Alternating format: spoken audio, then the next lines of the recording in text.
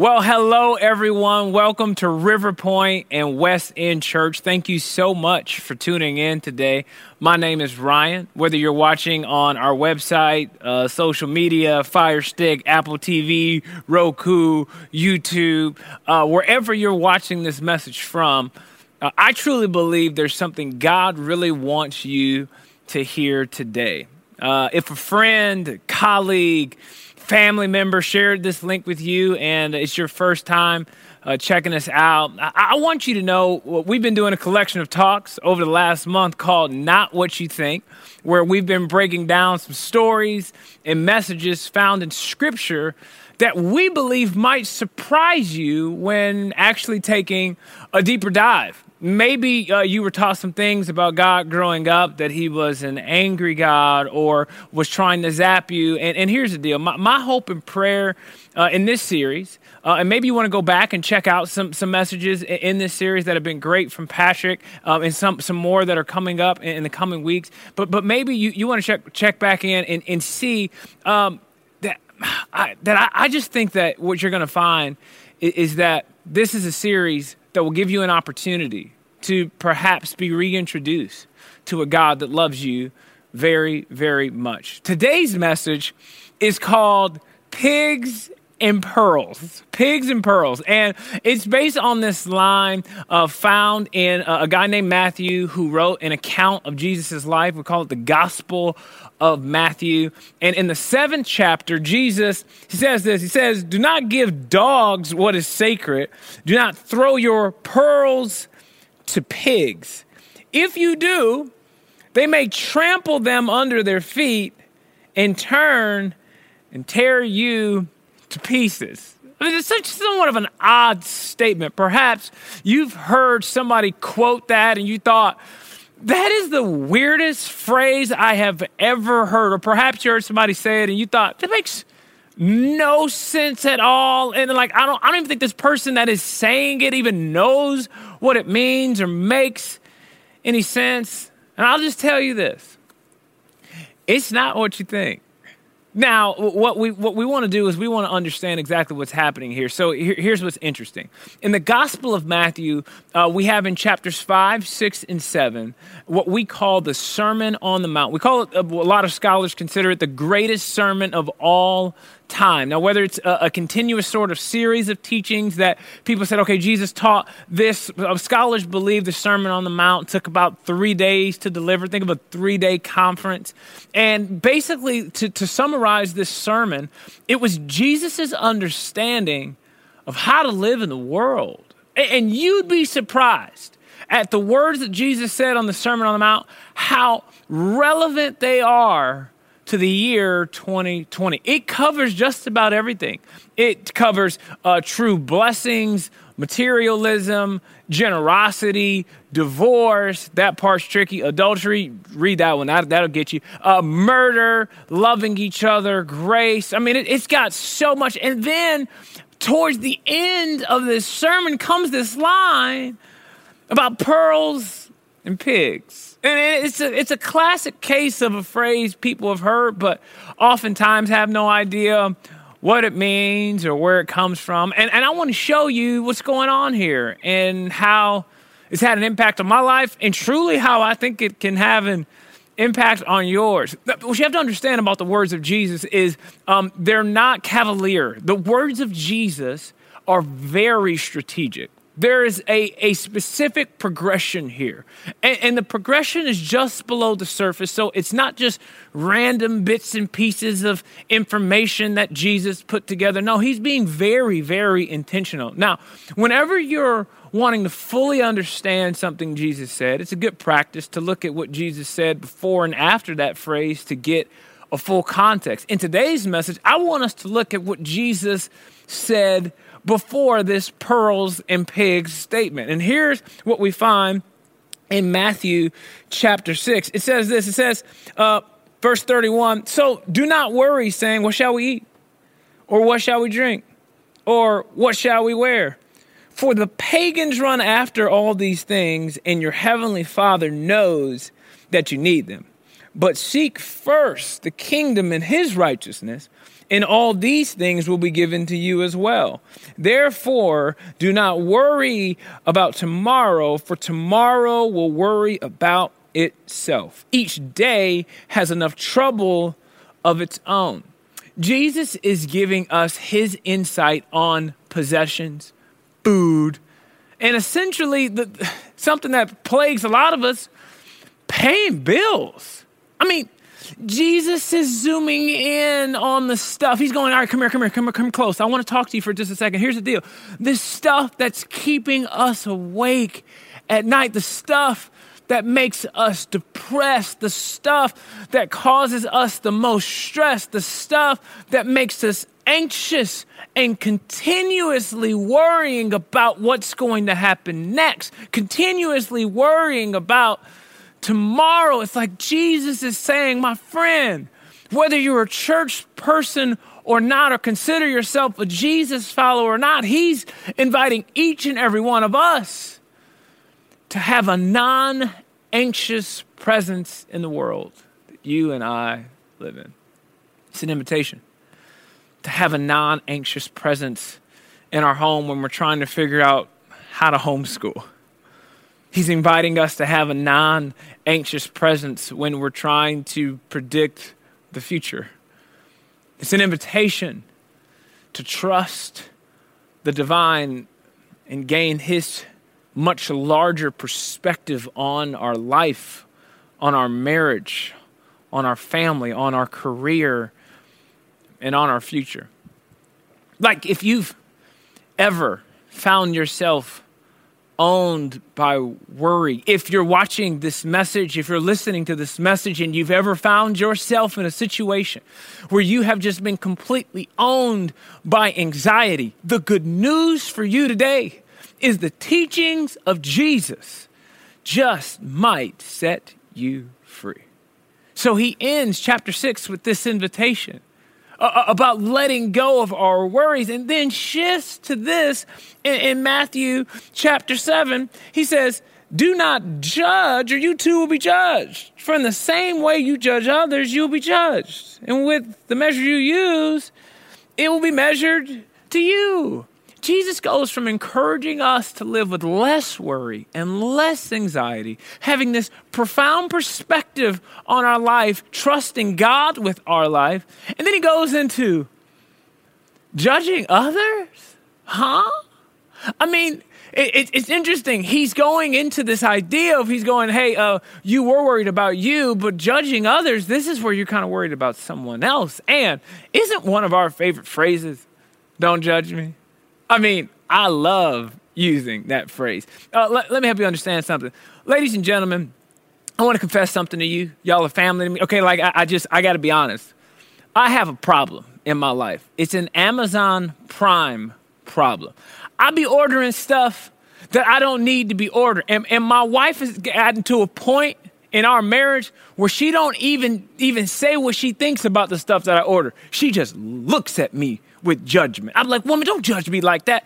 Listen, last Christmas, I bought an abs electromagnetic stimulator. And what it does is you hook these pads up to your stomach and you can get a six-pack just by sitting on the couch, okay? Like, it just is what it is. And they only work like once. They lose their stickiness. It's like, why did I get this? I don't know. But when my wife caught me putting these things on my stomach in my office, she just walked by and all I could look at her and say was, don't judge me. But when Jesus says, don't judge, do not judge, and he's talking about don't do this thing with others, I mean, the word judge can kind of come in different forms. I think 3 to be exact. There's the kind of judging that happens in a courtroom, in the legal system.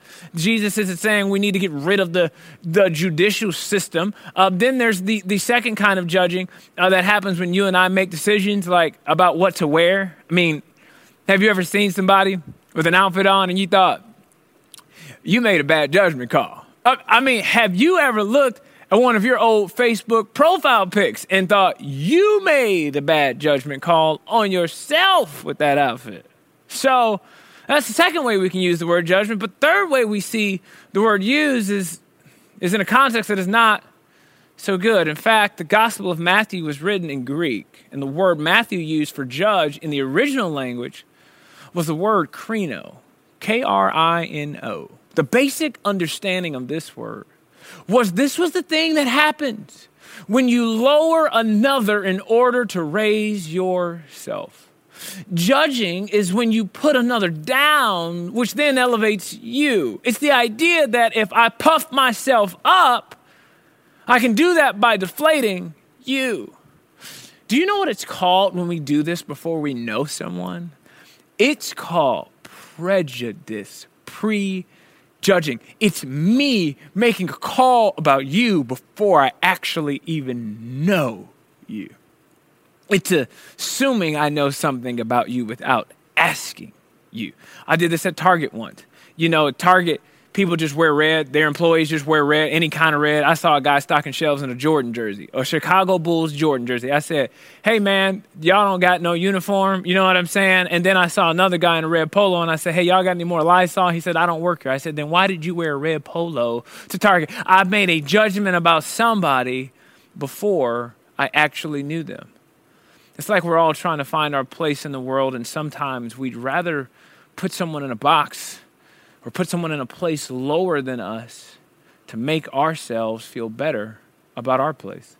So when Jesus says don't judge, he's saying, hey, don't try and control and manipulate others through condemnation or negativity, because it will come back on you. I mean, haven't we seen this a lot in 2020? Haven't we done this to ourselves? You ever watch a group of people wearing a mask, see a person walk by without a mask? I mean, it's like, oh, no, you didn't. Judgment. We see this in political conversations. We see this on social media.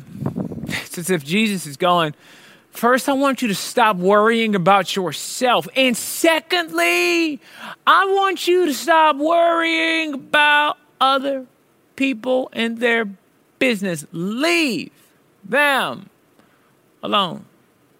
Jesus then tells us more, and he's really digging in now. He's going, Matthew 7 verse 3 says, why do you look at the speck of sawdust in your brother's eye and pay no attention to the plank in your own eyes? How can you say to your brother, let me take the speck out of your eye, when all the time there is a plank in your own eye? You hypocrite. First take the plank out of your own eye, and then you will see clearly to remove the speck from your brother's eye. Isn't it amazing that we can be experts on seeing what's wrong with everyone else? We know exactly what's wrong with Republicans. We know exactly what's wrong with Democrats. Oh, we know exactly what's wrong with our neighbors. We know exactly what's wrong with our spouses. It is crystal clear what's wrong with our in-laws. But when it comes to our own issues, it's often fuzzy. Jesus suggests that you can't see others clearly with flawed vision yourself. Jesus goes from worrying about yourself to worrying about others, to judging, to mercy, to sawdust, to specks, to planks in your brother's eye. And then we land on dogs, pearls, and pigs, and being torn to pieces. Jesus is trying to get us to trust him with our lives, and then he's inviting us to trust him with the lives of others. He's inviting you and I to a life where we know we're going to be okay, and others will be too. Being torn to pieces is a volatile illustration of how things usually end when we spend our time trying to change other people. A lot of people will spend their entire life frustrated because they can never get other people to change. Most of us believe the world would be a better place if everybody else changed. I mean, haven't we all felt this at some point? Where there was someone trying to get us to change, someone trying to get us to see things their way, where someone was trying to push their agenda on us, and we felt it, and what did we do? We pushed back. The interesting thing about pearls is they're not easily found. To obtain the richest and most beautiful pearls, a diver must dive again and again and again.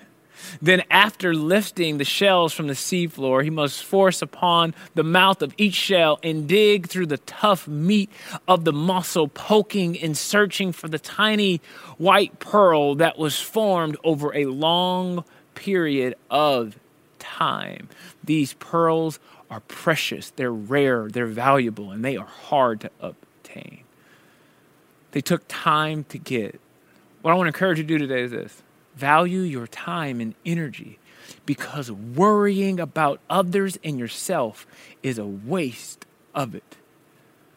Another waste of your time is trying to get people to think like you. Pigs, they were considered the lowest of animals. And Jesus is going, hey, here's the deal. Don't give what is the most valuable to what is the least valuable.